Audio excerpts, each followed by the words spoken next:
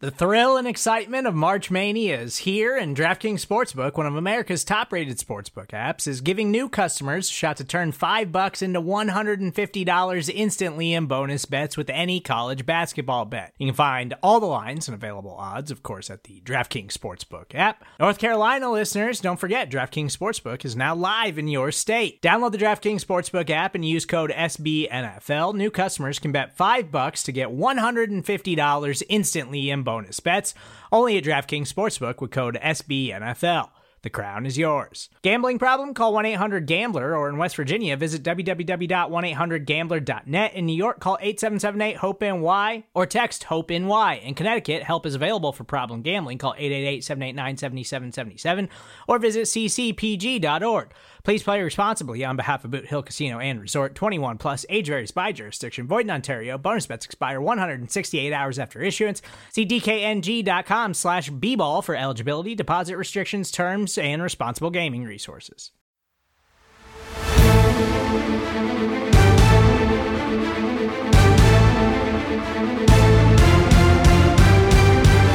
Welcome one, welcome all. It is the NFC East Mixtape, an incredible production available to you on both the Bleeding Green Nation and Blog on the Boys podcast networks. He is Brandon Lee Gowton of BGN. I am RJ Ochoa of BTB, the greatest crossover that anybody in human history has ever attempted. BLG, aka Brandon, which I learned on the Oddcast. You don't exactly like going by. How are you doing on this fine Wednesday morning? We're actually recording on a Wednesday here on the NFC East Mixtape. Well, it's not that I don't like going by my first name. It's just because in this environment, a lot of people just call me by my initials. So when people use the first name, I'm just not used to it. I don't dislike it, of course. I'm not about to pull a Jason Garrett here and be like, you have to call me a certain name, even though, or a certain title, really. I mean, you can call me by my first name, unlike apparently you can't do with Jason Garrett. I understand wanting to go by initials. It's the way of the future, to be honest. It's what I've been doing my whole life. I understand you wanting to kind of jump on that party. Do your friends from growing up and stuff, do they call you Brandon?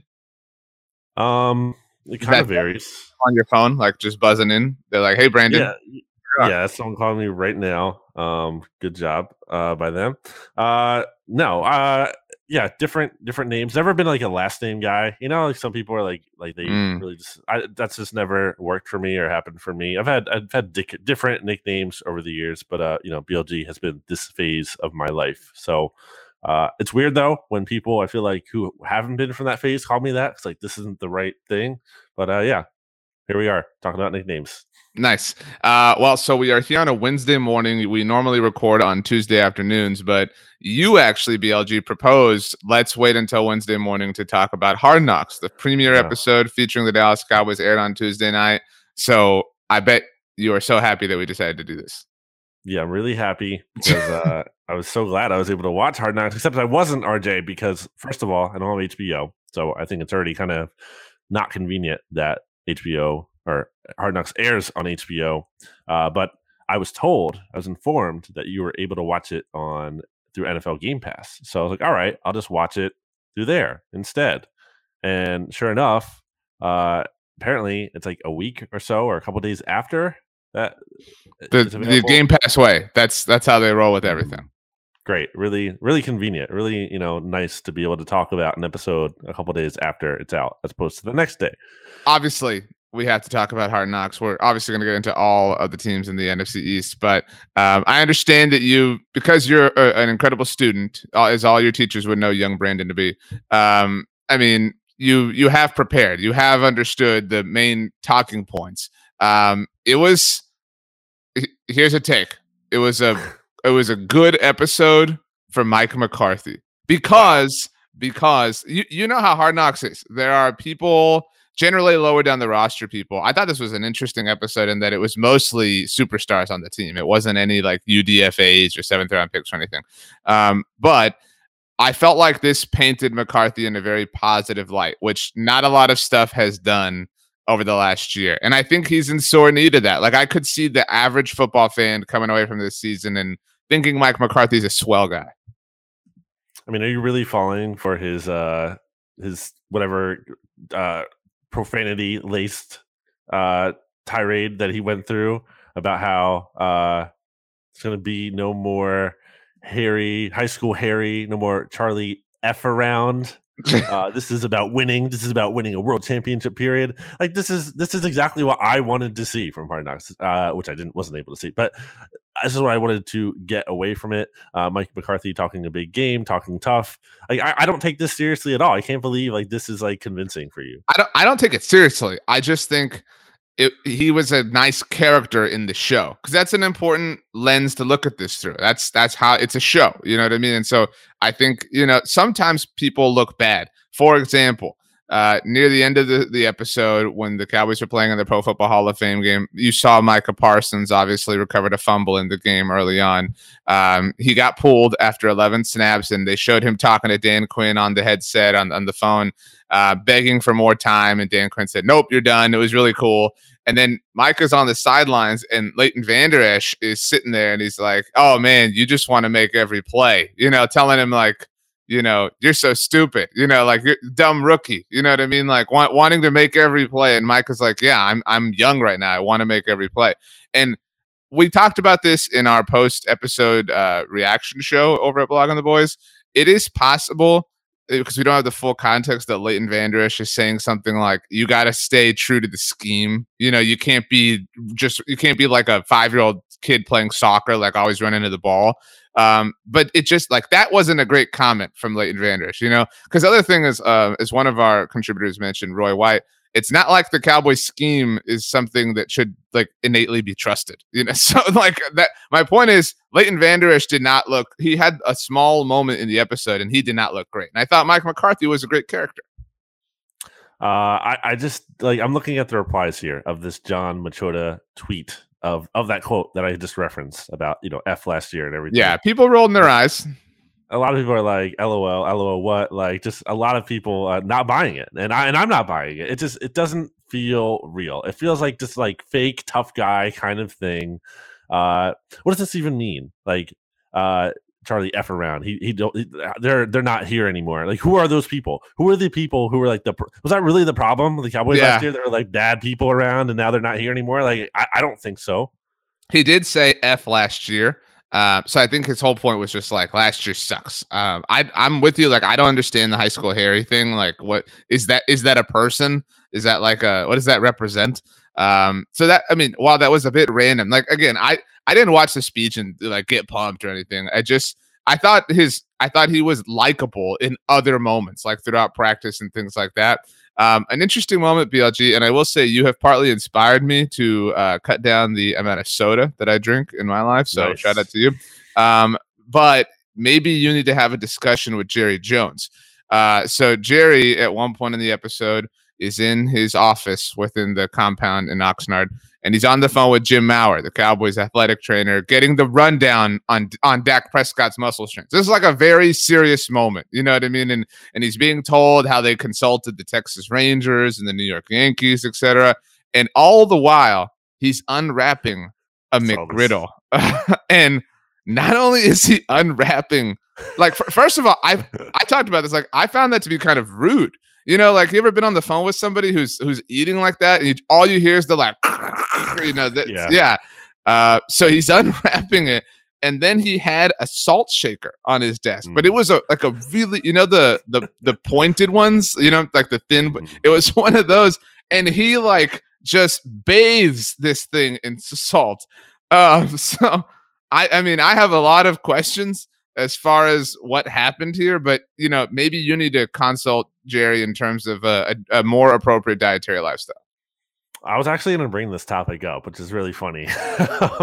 I have a confession to make, RJ. I have a big weakness when it comes to salt. I'm probably going to die. No, that's too morbid. That's way too morbid. Yeah. I'm probably going to have issues at some point in my life. Hopefully not. Try to be cognizant of this. High blood pressure and everything, because I just love salt. It's so good. Like, it just makes everything taste better. Now, putting it on a McDonald's breakfast sandwich, which is already presumably like just like filled with sodium, is like, it's such a strong choice. it's a very aggressive choice, I should say. Not strong as in good, but like, I don't think I'd go that far, but I can't blame him. Sometimes whatever you're eating, it needs a little bit more salt. It just does. Oftentimes it does. It needs that extra little kick to it. So that's the one thing I think I might be able to relate with Jerry Jones on. I feel like the way he did it, again, kind of psycho move, doing it on the phone and on camera, nonetheless, and everything. Like, I feel like that's more of like a guilty pleasure thing that you don't admit to anyone, like I just did. But wow, really aggressive. Yeah, it was interesting to say the least. This was very different from previous Hard Knockses, at least in my mind. Like I said, in that it was all about superstars. The players that they profiled the most were Dak Prescott, Zeke Elliott, and Micah Parsons. So you're talking about probably the two most visible players on the team, and then the first round pick, who is in his own right a very, very visible player. It was the Dak show, though, in every sense, which again I feel like we've never really gotten from Hard Knocks. Like, yes, Baker was a theme of the Browns Hard Knocks, and we all saw Jared Goff not know what direction the sun set and whatever, but there was a lot to condense into 1 hour, because they obviously started with Dak Prescott's injury last year against the Giants. They also had to cover the muscle strain. Dak is leading. He is the clubhouse leader right now, BLG. You mentioned profanities for a number of expletives that have been dropped. He was really pissed off that the Cowboys pulled him. And so this is where some Cowboys fans have kind of run with this, and I'm not trying to poo-poo them, but they're like, so at one point, the Cowboys discussed I don't know exactly what the metric is, but the metric that they're using to monitor Dak Prescott. And he had surpassed the threshold that they were comfortable with. And so, Mike McCarthy saying in the coaching staff meeting, hey, we got to cut that down tomorrow. So the next day, they limit Dak's reps. The incomparable Garrett Gilbert's in there, and Dak's pissed off. Dak's like, F this, F that. I missed too much time last year already. I'm getting this effing rep. I'm getting in this B. I mean, like, it's he was really upset. So as you can presume, BLG, you have all the Cowboys fans that are like, wow, that's my quarterback. He wants to be in there for those reps. That was a really Hard Knocksy moment throughout the episode. This straight up Cowboys propaganda here. So that, honestly, when I was reading through that about Dak and everything and how they were tracking him through the GPS, it reminded me of another former NFC East quarterback. Not in the same way that Dak obviously wants to be back. He's not threatened by anyone behind him by any means. But when Carson Wentz came back early from the ACL injury, well, like, there was a lot of this, like, I need to be on the field to, like, I think it wasn't just about Foles, but also, like, to prove it. Like, because he didn't want the injury, prone label. And obviously Dak doesn't have that. But I think there is a real ego factor with these guys that, and just honestly, too, you call it lack of maturity or whatever. These are they're young athletes who think they're invincible. So, like, they don't want limits on them. And I think that's not, like, terrible. I think that's fine. But I think there comes a stubbornness with that kind of, the team does have to hold him back. And I think it's good in the Cowboys case that they are doing that with Dak. I don't know if I mentioned this when we talked about kind of like the concern with his shoulder or whatever. I don't have any kind of idea that, like, he's going to miss time early in the season because of it. Like, that's not the concern to me. The concern would be, like, that this is, like, a long-term issue that they're going to have to monitor, like, over the course of time, and could flare up maybe from time to time. And why I think, presumably, they are making sure that they're being extra cautious with him, so that isn't the case right now. Something to monitor.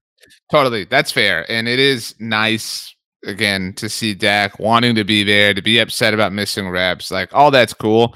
The last kind of central thing for us to touch on here, I know you didn't see this. Did you read about the Mojo moment, BLG? I saw this referenced on Blogging the Boys. So, but what was it all about? So are you a fan of Austin Powers? I've seen some of the Austin Powers movies. Okay. So are you aware of the Mojo within that universe? No, it's been too long. So Austin Powers' Mojo is I guess his drive might be the PG-13 way to say it. Which, by the way, was like a phrase that somebody mentioned. Total sidebar here, but John Fossil explained literally the biological procedure of a vasectomy, and like to his players, and was asked about his drive. I did not expect to see that.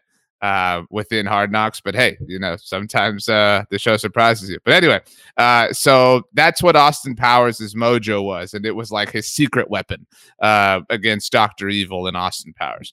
Anyway, so Mike McCarthy, this was funny. And we had heard about this. This had been a thing that had already been happening at camp, but he has established a practice within training called Mojo Moments, which are all about, intensity and drive and, just overall epicness. These are important moments. These are swing moments in games. So, they'll have their Mojo Moments, session. And it's like, okay, offense is down by 8. You got a minute and a half. You got to drive 70 yards, whatever. It's a Mojo moment. Let's go. Let's work through this. So it's like his cute little name for it. But so he was really into this. I mean, he played like an Austin Powers clip and everything, and NFL Films dubbed like the little music behind them. And so at this point, Dak was already sitting out because of the muscle strain. And this is the one time I thought McCarthy was a little bit awkward. So he kind of walks over to Dak. He's like, man, I bet you're missing out on these Mojo moments, like trying to make a joke. And Dak goes like the joke just washes over him. He's like, there's nobody who wants to be out here more than I do. And so I was like, McCarthy says, it was this super awkward moment. So yeah, that was the one fumble that I thought anybody had in the overall episode. That is Mike McCarthy to me right there. That's the Mike McCarthy that I know and love and see. And look, I'm an awkward guy, so I can relate, but also I'm not the head coach of a football team. So, a little bit less higher stakes for me personally. So yeah, that's exactly what I wanted to see. I don't know if you listen to the Oddcast, RJ, because you say you don't listen to it, or you say you don't think it exists, but it does. It's real. I'm not sure. You referenced one of the lines from it earlier, so that's fine. But there was a point where I said, like, that's the number one thing I wanted to see. Mike McCarthy, like, saying something, kind of sticking his foot in his mouth, or some kind of weird, awkward moment, and it sounds like we got that, so I'm happy. Well, congratulations to you. Overall, everybody's well caught up on the state of the Dallas Cowboys. Their next preseason game is Friday night against the Arizona Cardinals. Their last one on the road, because obviously they're an NFC team like all the NFC East teams. They have an extra preseason game at home because they have an extra regular season game on the road per the new 17th game rules. So after that, for anybody that cares, the Cowboys will return to the DFW area to presume training camp after the Cardinals preseason game. But let's go to the Eagles, BLG, because that's what makes sense. My sort of plan coming into this episode was I have one question about every team. Do you want – actually, the floor is yours when it comes to the EAGLES? Yeah, EAGLES. Yeah, you know the chant because you do it secretly. Yeah, so when it comes to the Eagles, RJ, first preseason game on Thursday night, August 12th. And the big thing on my mind is, like, who do we want to see? Like, who are you, like, really jonesing to see the most? Not Jerry jonesing, of course, when it comes to the Eagles, but who are you really jonesing to see? And to me, I mean, it's obvious, it's a chalk pick, but it's Jalen Hurts, because I don't know if you saw this tweet, RJ, last week or over the weekend, I believe. I had a tweet that kind of set the world on fire a little bit. Now that's giving myself too much credit, but a tweet that maybe riled some people up, not Tom riled, where people were like, well, it's only training camp. It doesn't matter that Jalen Hurts isn't looking great right now. He's a gamer. And I think there is... That gamer label. I know, right? I think there is more than 0% truth to that, but I don't think it is the entire correct take. And the way I phrased it, basically, what I said, for anyone who didn't see, is that, like, I don't think Jalen Hurts has done anything in camp to, like, dissuade the Eagles from looking for that next quarterback. That doesn't mean he can't change their minds in the regular season and the preseason in weeks to come. But I'm saying to this point, he's not shown anything. And now look, I don't know how much he's going to play. Nick Sirianni did say the starters were going to pretty much play, almost everyone, for some amount of time. So we'll see. But, for a guy who's kind of looked uneven in the games, I want to see if things can look a little bit more crisp in the practices, I should say, look more crisp in the games. And that's what I'm going to be looking for, especially when it comes to everyone talks about with Jalen Hurts is like, well, you're not going to see the full package of him in practices because he's not really going to be able to run like he can in a game. So I guess we're going to see some of that too. For what it's worth, the gamer label or the isn't a great practicer label was one of the earlier things to hit Dak Prescott. Not a great practice player, but a great gamer. So I find this interesting because we're in a little bit of uncharted territory just with the NFL as a whole, with there now only being 3 preseason games and then the bye. So I am fascinated to see how most coaches play it. And so are they treating this like what we used to know as week 2 of the preseason, et cetera? So when I saw that Jalen Hurts was going to play, and I don't know, I'm curious to see how much it's going to be. Is it going to, I don't get the vibe it's going to be like a series. Like I could maybe a couple series. And so I agree, like it is chalk, but that's like anybody, and there are Eagles fans who aren't as kind of Eeyore about this season, who believe there is still some hope. The entire idea of that depends on Jalen playing well, and so we're obviously going to get an understanding of how possible that is. By the way, fumble by me. I did not know that this game was called the Keystone Bowl. You had to remind me of that on Monday. Yeah, I knew that like somewhere deep in the annals of my mind, but I just forgot at the moment. I have a question. All right, and I'm not trying to induce panic. I'm not trying to just come in and ruin everything, because you actually painted a pretty sunshiny picture, and I think gave everyone a reason to really enjoy Thursday night, right? The Eagles play. So, by the way, quick question on this: do you think this game has better ratings than the MLB's Field of Dreams game? That's on the same night. Yeah, it's on Thursday. I don't know anything about that game, so yes, it's. I think this is a really great question. I've been asking a lot of people, and everybody answers that way. I don't understand why, but Major League Baseball built the Field of Dreams field from the movie, and they're playing a game there in Iowa between the White Sox and the Yankees. And so it's like it's a whole like Field of Dreams thing. So I don't understand exactly the genesis of that, but either way. So my question, BLG, Andre Dillard. Last week we talked about Devontae Smith, his injury status. Is there a reason to panic? What's the panic level when it comes to Andre Dillard? Well, I mean, I don't think there's reason to panic in that, like, he was already losing the left tackle. Like, the fact that people were still calling this, or some are still calling this, like, a left tackle battle is, like, it's just not even true. Like, this was decided, like, a couple days into training camp where Jordan Mailata is looking really good. And he's not just winning by default. Like, Jordan Mailata looks good. But also, Andre Dillard looks, like, terrible. Like, honestly, RJ, I can't tell you he's one of the best 53 players on the roster. Like, if we're just going off of merit, I don't think he deserves to make the team. I think he will make the team because he was a first-round pick a couple years ago. One the Eagles traded up for, mind you. And then every Eagles fan danced on Bill O'Brien's grave because of, Yeah. So. And didn't age well. Andre Dillard, too, like, not only is it's such a just frustrating pick, RJ, because, like, he fell for a reason. The Eagles didn't do their homework on him, clearly, or enough homework. They were kind of scrambling to do it last minute. They outsmarted themselves. They took a player who was falling and everyone thought would go higher, but, they didn't really look apparently hard enough into why he fell. And then the other thing that bothers me about Andre Dillard is he's, like, old for a prospect. He turns, like, 26 or 20, he's 25 right now, and he turns 26 this season. Like, he probably already is what he is. Like, he's not, like, how much better is he really going to get? And he's really struggled in camp. And he's also dealt with injuries now. Like last year, obviously, he missed the entire season due to injury, getting hurt in training camp. And I remember watching that play. It was like a one-on-one rep in practice. And yesterday, on Tuesday, he got hurt. Like, I don't even know how. A lot of people did. I don't think anyone actually even saw it because it was like during offensive line drills, like before they even started doing team drills. Like, so like he's getting hurt in ways that aren't even like, in game action. And so it's not a concern to me at all, just from the standpoint of like, I don't think he's any good and shouldn't be on the team. It's a concern to me that they can't probably trade him now, because I thought that was going to be the ideal option to do with him, but I don't know who's going to trade for an injured tackle. And it's also a concern from that. So the Eagles have Jordan Mailata starting at left tackle right now, but the backup behind him is, I don't know. Like Andre Dillard, it's not him if he's hurt. And then they have this guy named Brett Toth, who former undrafted rookie Brett Toth, who played at Army and like only had like very limited pass blocking experience because Army just runs the football all the time. Right. So like that's your backup left tackle right now. And honestly, I don't think he's looked good in camp, and I don't know if he'll even make the team. So like the depth at left tackle, that is what I'm concerned about. Yeah, so I had kind of asked this question, like, what's the panic level? Like, I know I didn't literally say those words, but it sounds a lot like there's a lot of panic around the situation, not necessarily specifically associated with Andre Dillard.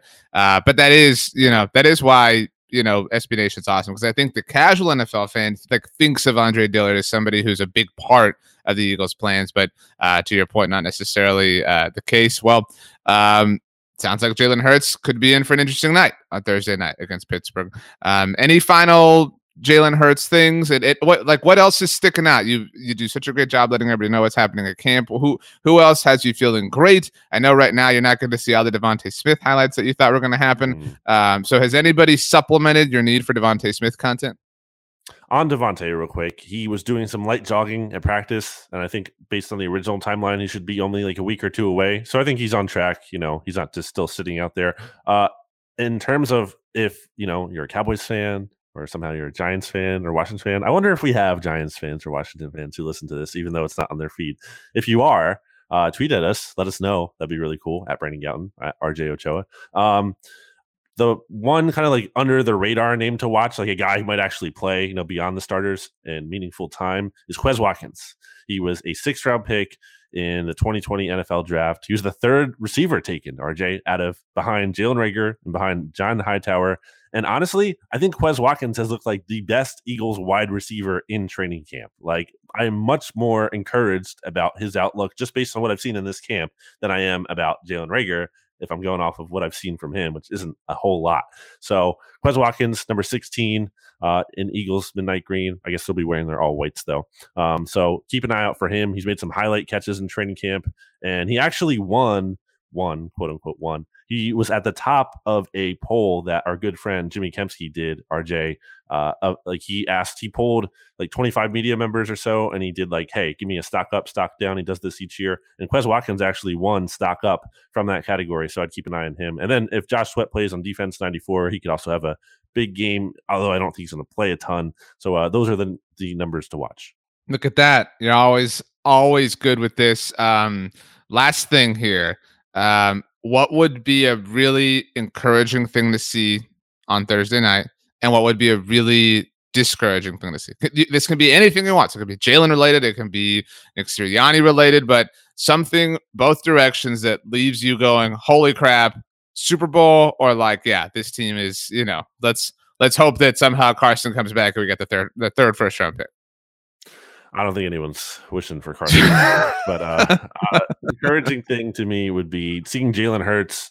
So he was asked, like, what's your goal for Thursday night? And he said, be efficient. And that is a very efficient answer, a succinct answer. But it's true. He hasn't been efficient in training camp. I'd like to see the completion percentage high. I don't need him, to light the world on fire, but like, give me repetitive accuracy. Like, give me like several completions in a row. Like, it doesn't even have to look like Patrick Mahomes out there. I'm just saying, like, look like a normal, just like quarterback from the pocket. So I'd like to see that. I think that'd be really encouraging. I think what would be really discouraging is if we don't see that on the flip side, and that the offense as a whole, RJ, because a lot of people coming off of, I think it was Saturday's practice, thought like that was like, again, going back to Jimmy Kempski, he said it was like the worst offensive practice he's ever seen since covering the team. So if the offense is all out of sorts still, that would be pretty concerning. Right now I've got my multi-view on my television behind you. And so on ESPN, the headline at this exact moment that we're recording, does Jalen Hurts have the attributes to be the Eagles franchise quarterback? So maybe we start discovering that. This is the first bit of action. I think that this is underrated. First bit of action where he is unquestionably the Eagles starter. Like, I know he played and he started last year, but there was still like an awkwardness and, an unknown, like what 2021 was going to have in store. This is the first time that he walks into a stadium and he knows like this is his show and it goes how he goes. So I think that's interesting. I am genuinely interested to see him play. Is there a Keystone Bowl prize? Is there like a big can or something? I think it really is just about establishing which convenience store in Pennsylvania is better. And there's another one besides Wawa. There's like, so I know that's Wawa, and there's Sheetz. Sheetz is more of like a Pittsburgh thing. It does creep out a little bit, like middle PA even. I've been to a Sheetz before. It's not as good as Wawa. It has some nice things going for it, but I mean, Wawa is the best. So it's really about establishing the superiority there.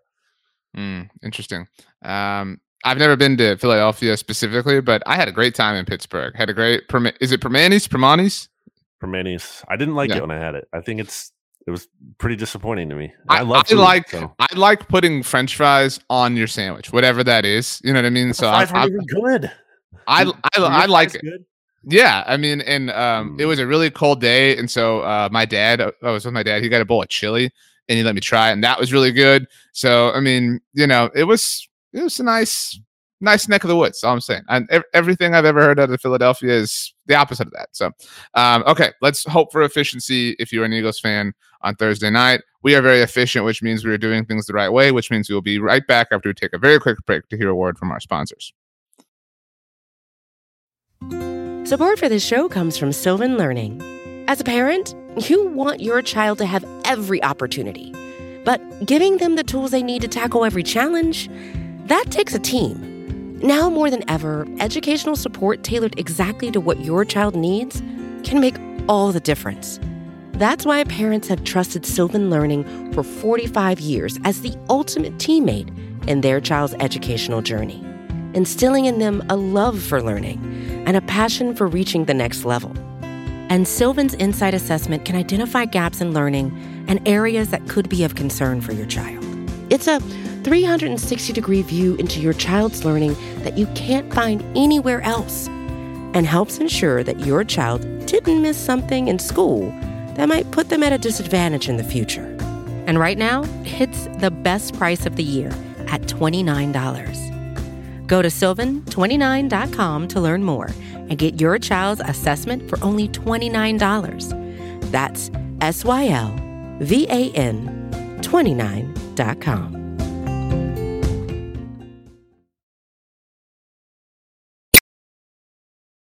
Welcome back. Brandon Gowton here with RJ Ochoa. Obviously, there are two teams left to get to, BLG, on the NFC's mixtape. Would you like to go to our nation's capital or to the city so nice they named it twice that the Giants do not actually play in first? Well, I mean, the Eagles are the only team in the NFC that actually plays in the city that has their team name in it. So, yeah, but the joke was about the Giants. You could have just let that go. So, yeah. But I mean, the Giants one is especially egregious. We can all agree because it's just it's literally a different. It's not even state. Not even the same state. Yeah, totally agree. So is Washington, but that's true. It's a little whatever. That's a little bit more like I'm willing to give them some more ambiguity there. It's a little unique. Well, the Giants one is like the super like clout chasing, clout stealing. Like, oh, we're New York. So, no, you're not. You're North Jersey. Come on, like. I don't think like there's a ton of clout stolen from like Landover to Washington D.C. I don't think like that's the same magnitude. I like Washington D.C. This like the city itself. No offense, I like the District of the Columbia. I like the territory itself, not the football team. Obviously. Thank you for the geography lesson. Yeah, I'm a big fan of geography. There's actually a good subreddit. Shout out to r/border porn that has like all these like different borders. I really like it. It's great. Anything like this is a little misleading, but anything that has porn in it is generally a good subreddit. Like there's a great one called Room Porn, and it's like photos of incredible rooms, like like in castles or cabins and stuff. So that's a really great one. Okay, but still, Giants or Washington first? I want to go with the Washington football team, WFT, as Pete Sweeney likes to say. And the big highlight I saw out of here, a Washington football team talk. Again, it's a very quiet camp for them, RJ. It's like there's not a whole lot of like big storylines, drama going on, which again is probably a good thing for them. But one thing I did see that came out is Montez Sweat said he and Chase Young want to break the sack record for pass rush tandem, which is currently set by Chris Dolman and Keith Millard from the Vikings, 39 sacks in 18, yeah, in 1989. Do you think they can break that? No. I mean, no, I don't think so. So say it again, the number? It is 39 sacks. And mind you, there's a 17th game. So 39 sacks between the two of them. And it was the 1989 Vikings. In 1989, Chris Dolman himself had 21. Yeah. So you have to have somebody conceivably break 20. Right. I think that Chase Young can totally do this. Like, I don't think either of us doubts this. I'm not saying Montez Sweat is not a talented player. I just don't think that it's so rare that you see one player challenge the sack record, let alone two on the, like we never even see two on different teams in a that's never a record that we're seeing like threatened annually, like other records. But I mean, I don't. I don't think that, and like that's one of those things too, where like people talk about, the Cowboys wide receivers each having 1,000 receiving yards, but what people don't realize about that is like certain things have to happen for those records to come into play. Like the games have to continually lend themselves to, in that case, needing to pass, and so in this case, needing to continually be rushing. Like it's not just this thing that is always going to lend itself to be likely. So no, I don't think so. But I certainly still think that they're among the better duos in the NFL. I'm not trying to poo-poo them by any means. I don't know that they're going to break it. I think they can get reasonably close, again, especially with the extra game being a factor. But I think one thing that could deter them is actually something that's good for the team, but not good for them as a duo, is that there's other good defensive linemen on that line who are going to be stealing sacks. Like Matt Ioannidis coming back, he could get some. Jonathan Allen is going to be getting some of his own. So like you have other players here who are going to be getting into that mix and and taking the sacks away from them. But yeah, I mean, Montez Sweat is coming off a season where he increased from 7 as a rookie to 9 in his sophomore season. Chase Young had 7.5 as a rookie. I mean, I think it's like pretty fair to say they're both getting at least double digits though this year. Yeah, but see, like that is super easy. Like, you know what I'm saying? Like, I don't know what the record is for most players on a team with double-digit sacks, but I think that record's more likely to fall than this one because you're going to have more opportunities with another game, et cetera. I can't wait for like 10 years from now when anybody references any record, they're like, yeah, but he said it when there were 17 games. You know what I mean? Like, blah, blah. Mm-hmm. Like, and then somebody's going to bring up Jerry Rice did it in 14 regular season games. That somebody will be stats, obviously, but still, like, I am excited for that. I think I made a good case. I don't think it's really possible that this can happen. So you agree with me. Good job, Bielchi. What's your big Washington football question or takeaway? So I think that this player, and I want you to guess, is emblematic of the Washington football team hype as a whole this offseason. Who is that? One player. It's not your favorite player, Ryan Fitzpatrick? It's not. Is it a defensive player? This isn't the only clue you get is it's not Ryan Fitzpatrick. You got to guess a player. You always give these clues that are like very vague. It's like, how am I supposed to guess this? Is it Curtis Samuel? It is Curtis Samuel. Look at that. I knew it.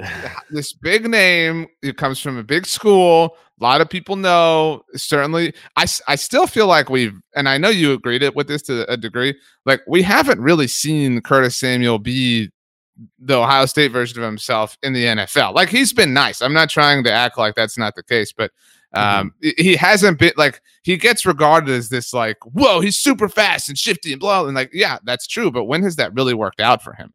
Or really worked out for his team, I should say. And so this week, Curtis Samuel was taken off the COVID list and was placed on the PUP list. That is concerning to me. I mean, and look, I'm a Cowboys fan, so obviously, whatever happens to them, I'm not rooting for Washington to win. But that would be concerning to me if I was a Washington fan. He hasn't practiced yet, like ever. I mean, he's got this groin issue that flared up, which is why he's back, or he's now on the PUP list after being on the COVID list. Like this has the smell to me like somebody who's just constantly dealing with something throughout and never gets to realize all the hype. Because, and the moment they signed it was like, oh my gosh, they're pairing Terry McLaurin with Curtis Samuel, and it feels like it's getting off on the left foot. Terry McLaurin pairing with Curtis Samuel, so dangerous when Curtis Samuel has never been at his best with Ron Rivera. I think Curtis Samuel is a nice complementary player, but I think, again, for what they signed him for, I just think it's kind of too much. And not a great sign. The way I kind of been putting this with Jalen Reagor, to take it back to the Eagles for a second, RJ, is like, how do you envision this being like his breakout year when he comes into to camp and he fails a physical? Now, obviously, there were some factors there going on where he had lost a friend, so he wasn't, 100% maybe right in the state of mind. But even with that going on, talking about Jalen, right? Not Curtis. Yeah, just to be clear. Yeah, Reagor. And then he comes into camp, he's pretty invisible. He had a nice highlight catch, one-handed catch as a play at camp, honestly, last Friday. But outside of that, he's been relatively invisible. And I'm just like, how is all of this the start of what is his breakout season? Maybe it is. Maybe he'll put it all behind him and it'll be kind of funny in hindsight that he got off to a slow start. But kind of taking that to Curtis Samuel, how is it like Curtis Samuel going to have this huge season coming off? He starts out on the COVID list and then he's on the PUP list, and then who even knows what he's going to go on. And then again, just going back to what I just said, he's never had his best numbers under Ron Rivera. Now, Ron Rivera isn't like the offensive coordinator here, but like still, it's just kind of a weird situation. And also, I think, his numbers went up just from a volume perspective because Christian McCaffrey got hurt last year. And, I don't think he's going to be in that volume kind of role here because you still have Antonio Gibson, I believe, leading the way. So it'll be interesting to see how they use him when he gets on the field. But yeah, like when I look at the Washington football team, like I'm not like terrified that they have Curtis Samuel now. I think it's a nice piece for them. I think it's a nice ad, but like I'm not like, oh no, like Curtis Samuel, we have to like change our entire game plan to work around him. Yeah, I mean, and that's such a great point about the volume being there because of Christian McCaffrey. And so last year, down in terms of just overall targets from 105 to 97, not the hugest deal, but where he saw the largest uptick is he had 200 rushing yards off of, I lost my place here, goodness gracious, off of 41 attempts. I mean, it was double his career high at that point in time with Carolina. And so this just has it has all the pieces to be like the cliche thing that gets the hype that it has gotten, in that he went to a big school. He is coming off of a career year. He played for the coach before. And so everybody's like, oh, all the pieces are here. And so, but like that was regarded, and I'm not trying to make a big deal of it, but I agree with you. Like I'm in no way threatened, but it was regarded as a move to be like, watch out.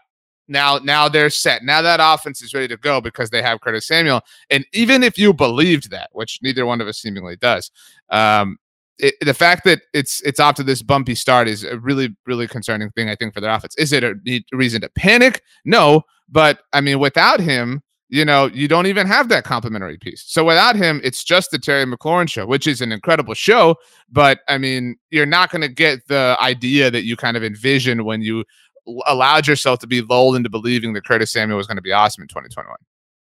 Now, one thing Washington does have working in their favor is they have a head coach who can crack a good joke. And I know you love this. From your favorite NFC head, like, how do you feel about this? You must feel so conflicted to see Ron Rivera taking a shot at Jason Garrett. Like, how does that make you feel? I'm so curious. So, can you explain this for everybody? Yeah, this is a nice segue to the Giants, but go ahead. Yeah, that's why I did it in part. Look at me. But so we all saw it last week, basically, where at a press conference in North Jersey, not New York, mind you, that Jason Garrett came up to the podium or whatever, and people were saying like, "How are you doing, Jason?" or whatever. Nice to see you, Jason. And it was when he was leaving that this exchange happened. Yeah, gotcha. And he was like, well, where I'm from or whatever, or how we do it around here is like, it's nice to see you coach. Now, we did have Zach Rosenblatt, who covers the New York Giants for NJ.com on BGN Radio recently, to kind of like, because he was at the press conference, and we had him kind of like, we dug into this a little bit, kind of asked him like, what was the context here and everything. And he kind of downplayed it a little bit, but he did say it was kind of weird.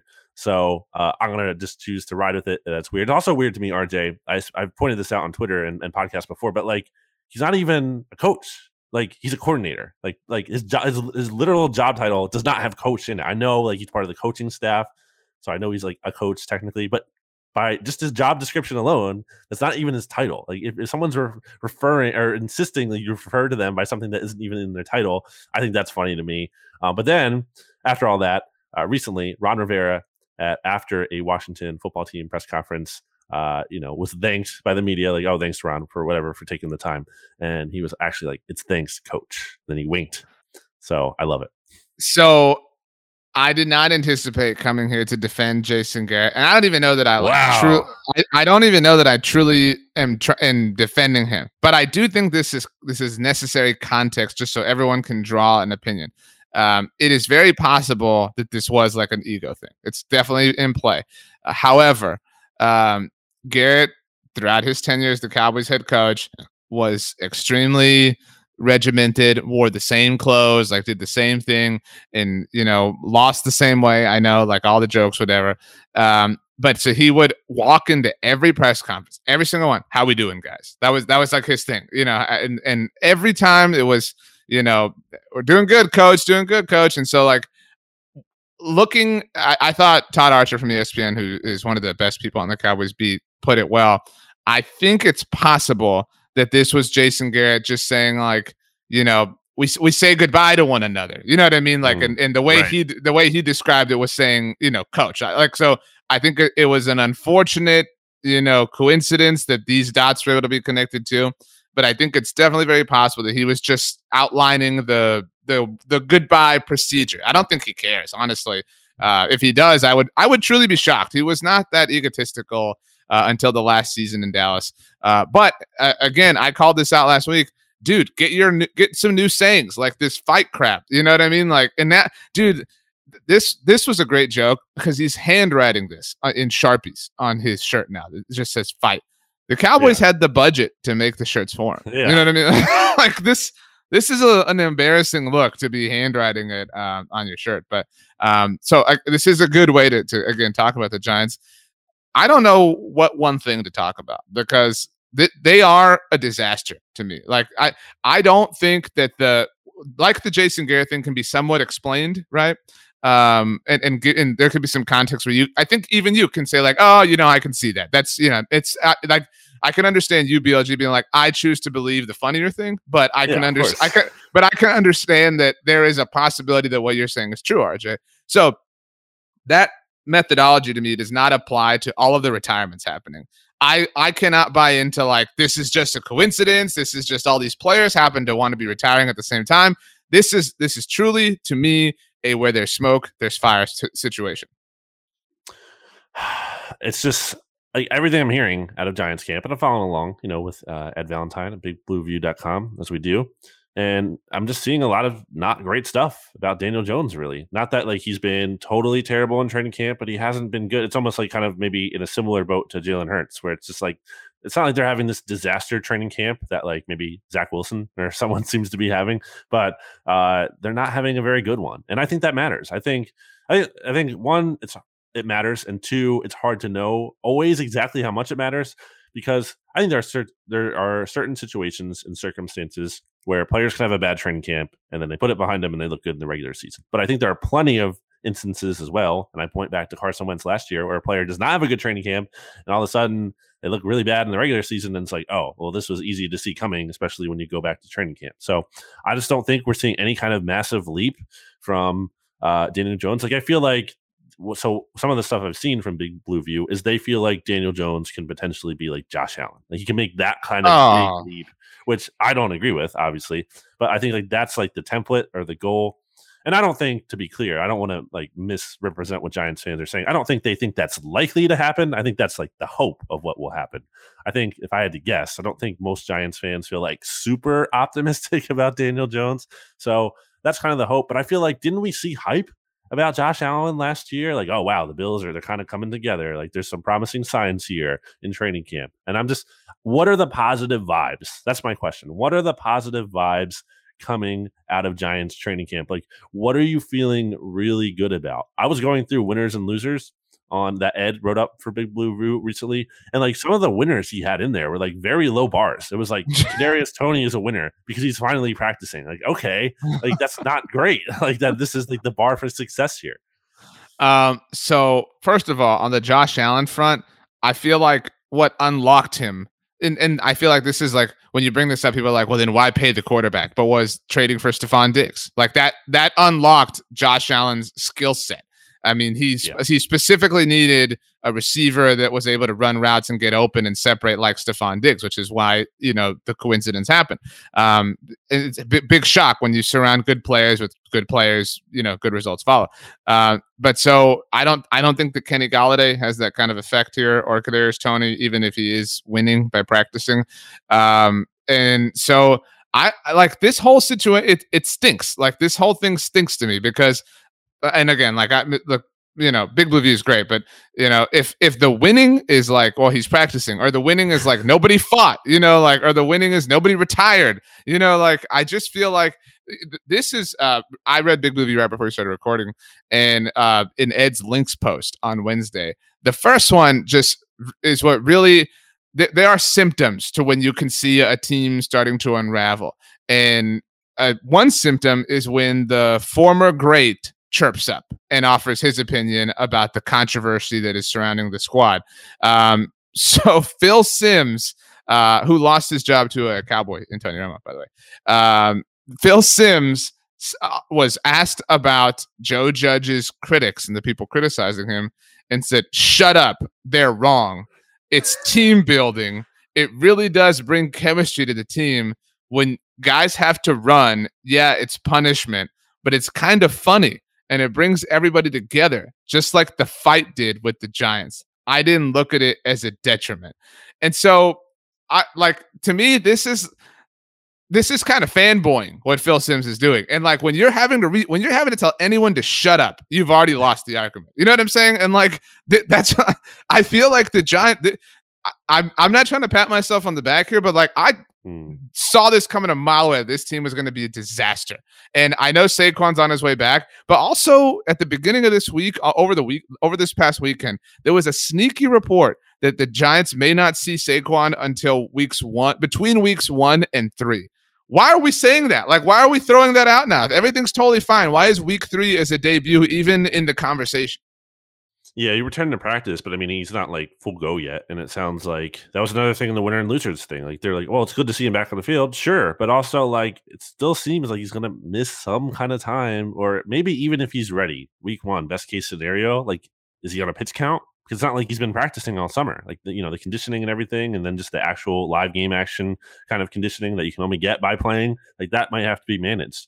And I think that's a big deal, again, as we talked about, because for the Giants to be successful, they need Saquon to like be Ezekiel Elliott of 2016 and everything, and like really carry the load, or DeMarco Murray, or even before that. So, I think it's a concern. I will push back a little on. I do think Kenny Golladay will mesh in a big way, not to the late level that Stephon Diggs helps out Josh Allen, but I do think Daniel Jones will be better than he was last year, which is a low bar to be clear.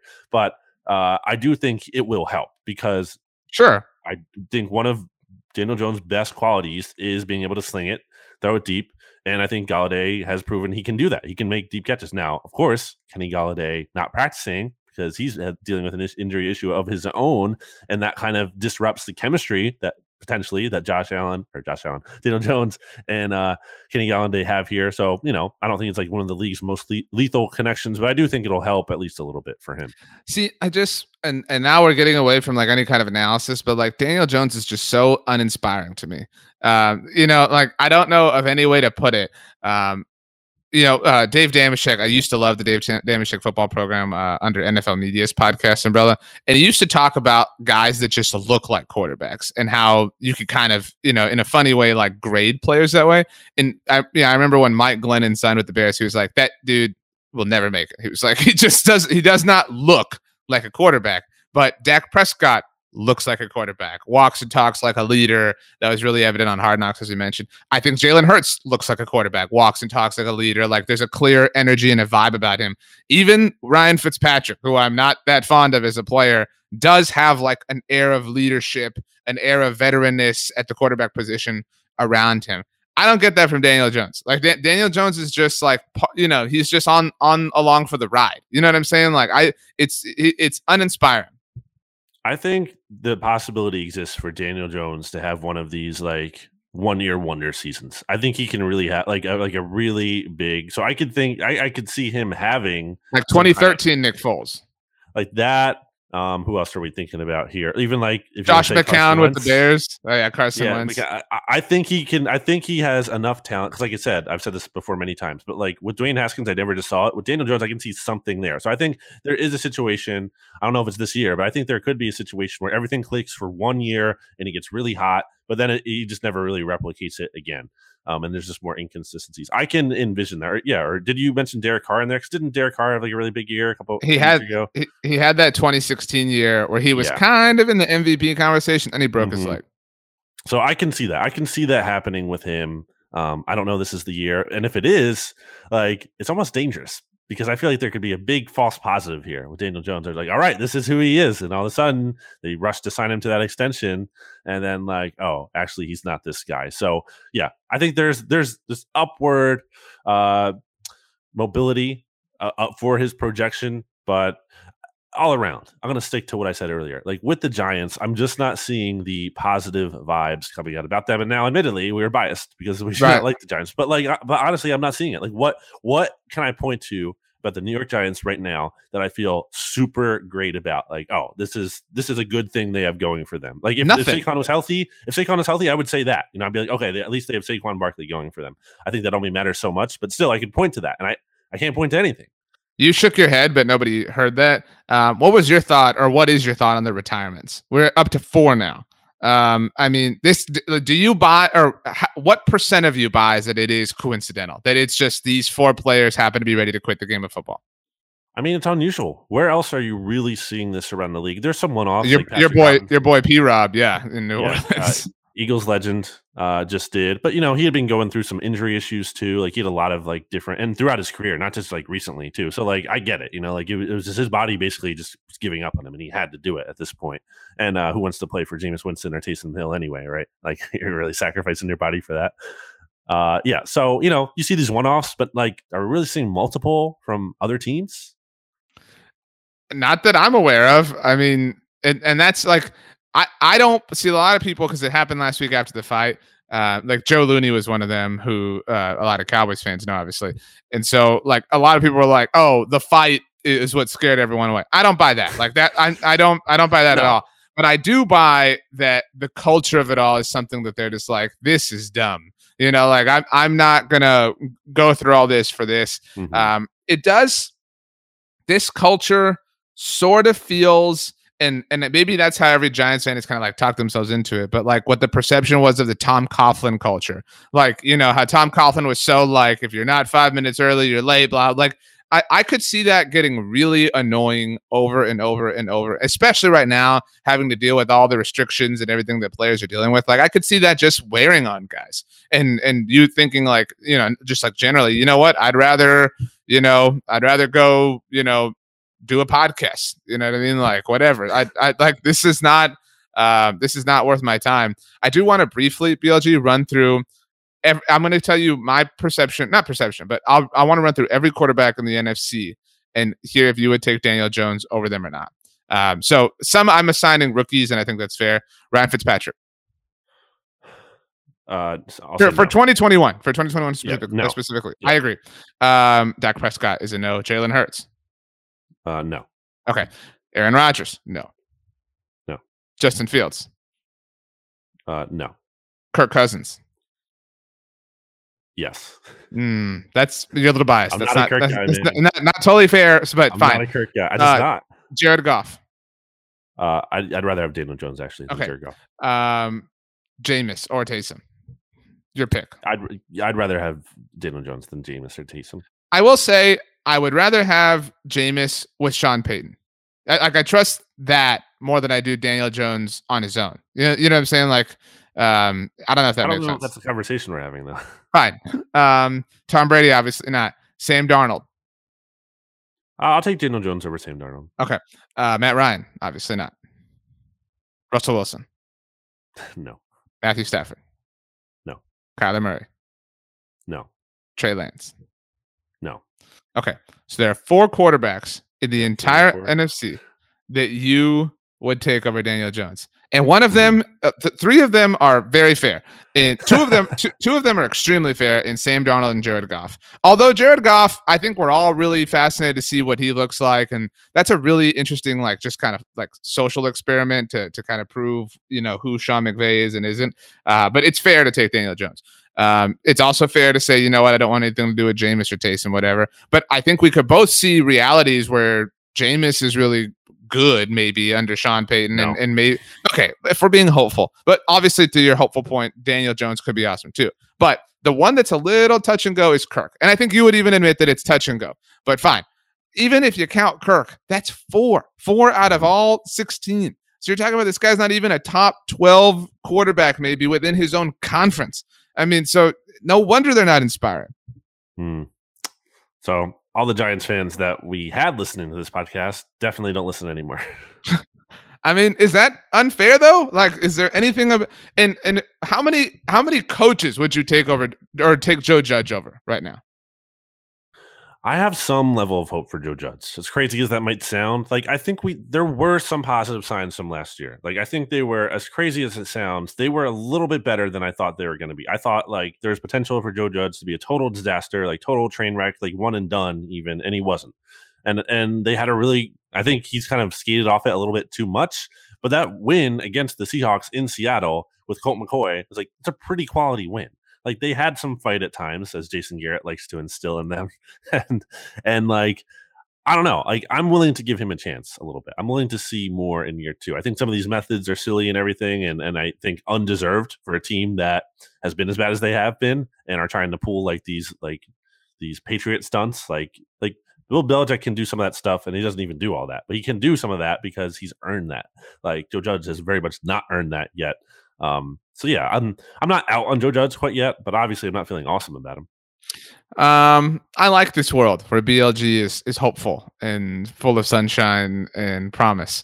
That's not what I said. That's exactly what that's how I heard it. If only you could apply that methodology to Kirk Cousins. So, okay, the Giants play the Jets this week, and the Washington football team also plays on Thursday night against, speaking of Bill Belichick, the New England Patriots. So we will have actual football games from all of these teams, all the slackers that haven't played yet so far this preseason, to discuss and wrap up on next week's NFC's mixtape. Maybe BLG gets the HBO Game Pass situation worked out. Who knows? BLG, any final thoughts before we leave? Seriously, this is it. This is the moment. This is it.